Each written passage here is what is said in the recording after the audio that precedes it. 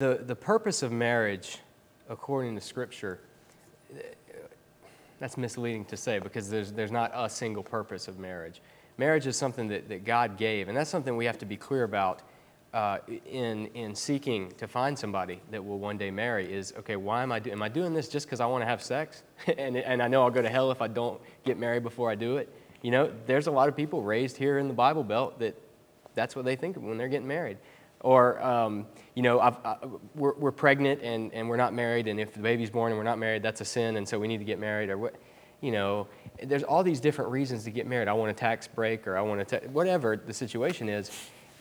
The purpose of marriage, marriage is the closest relationship that we will ever have on earth, and that relationship only hints at the intimacy that we'll enjoy with God forever. And so it's kind of like marriage was God's way of giving us a little peek. And I don't mean just being married day to day, but the act of coming together as married, the act of sex. That's supposed to, just that touches on what the incredible, just heightened feeling of joy is going to be in the presence of God.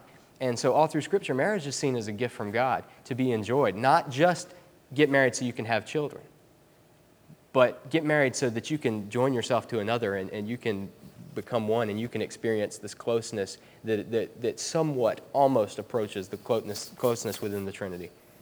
And now the fact that marriage doesn't mean, that's not the purpose of marriage, just to have children, because some good Christian people will say, yes, it is. When God told man, the first thing he commanded he gave him was to be fruitful and multiply.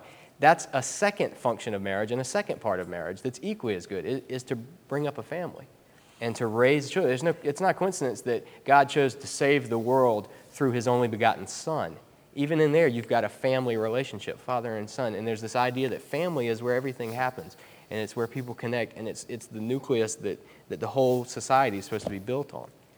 And then after the fall, you know, Satan came in, Adam and Eve blew it, and since then, we've had anything but that when we think about family in this country and around the world, since the beginning of time. There's always been polygamy, there's always been infidelity, there's always been adultery, there's always been whatever you name it. And so that's why Dave was talking about how confused people are. They have good reason to be, because things have been messed up and have gotten all out of whack. But marriage is something that, I mean, I don't need to say how that it's a good thing. That's obvious, but it's a sacred thing. It's a holy thing. It's something, and that's why God wants it to be permanent. That's why Scripture talks so much that God doesn't want to see marriages come apart, because marriage represents the closeness between God and people. And his love for us, the church is called the bride of Christ. We talked about 2 fusion services ago, how we're the bride, and that's all the imagery that goes along with it. The whole Song of Solomon, the book, it's debated whether was that really a book about a man and his wife, or a woman and her husband, or was that an allegory for God's love for Israel or Jesus' love for the church? And it was primarily a book about a man and his love for his wife and vice versa. But it was also used as imagery to show God's love for his church and for us.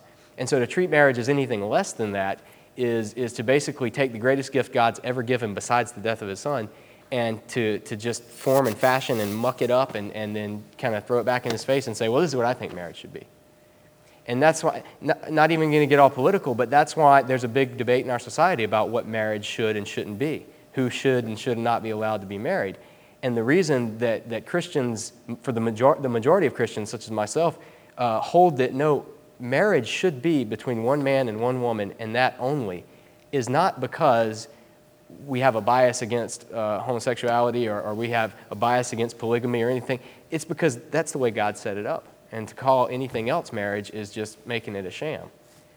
And so that's all I really want to say, is just about marriage is a holy thing. And so as single people, if we know, like for instance, I know I'm not given the gift of celibacy. I want to get married. I mean, there's no secret, you guys that know me.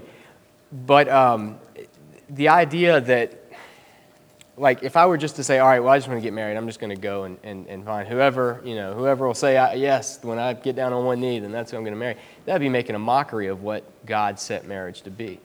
So because of that gives me hope that I'm like, God, marriage is the greatest gift in the world, and you want what's best for me because it's from you. So I can rest in that, even though, I get tired of not, being able to have what David and Jane have, a wonderful relationship, Don and Cheryl.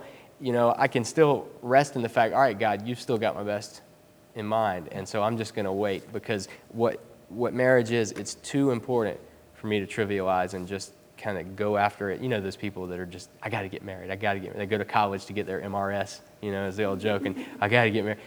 It's not like that. It's too sacred a gift. And so it should be treated like any sacred thing, with care, with reverence, and with with profound respect. So single people, that's the goal. Whenever we're dating, if we haven't kissed dating goodbye, for those of us that may disagree with old Josh Harris, if we haven't kissed dating goodbye, we should kiss the idea of casual, dating just for the heck of it goodbye. Because the purpose of dating is to decide if the person that I'm going out with is going to ultimately end up to be the person I spend my life with. And that's I could say a biblical way to look at marriage and look at dating, is you are seeing, God, is this person the person that you have for me to spend the rest of my life with? And we'll get into some ins and outs of that, but we're going to... So, it's a good thing. That's our bottom line. Is it better to be single? Maybe it is for you, but maybe it's not. So don't get caught up in that end of it. And so on our journey so far, what we've gotten is, okay, we're confused about relationships.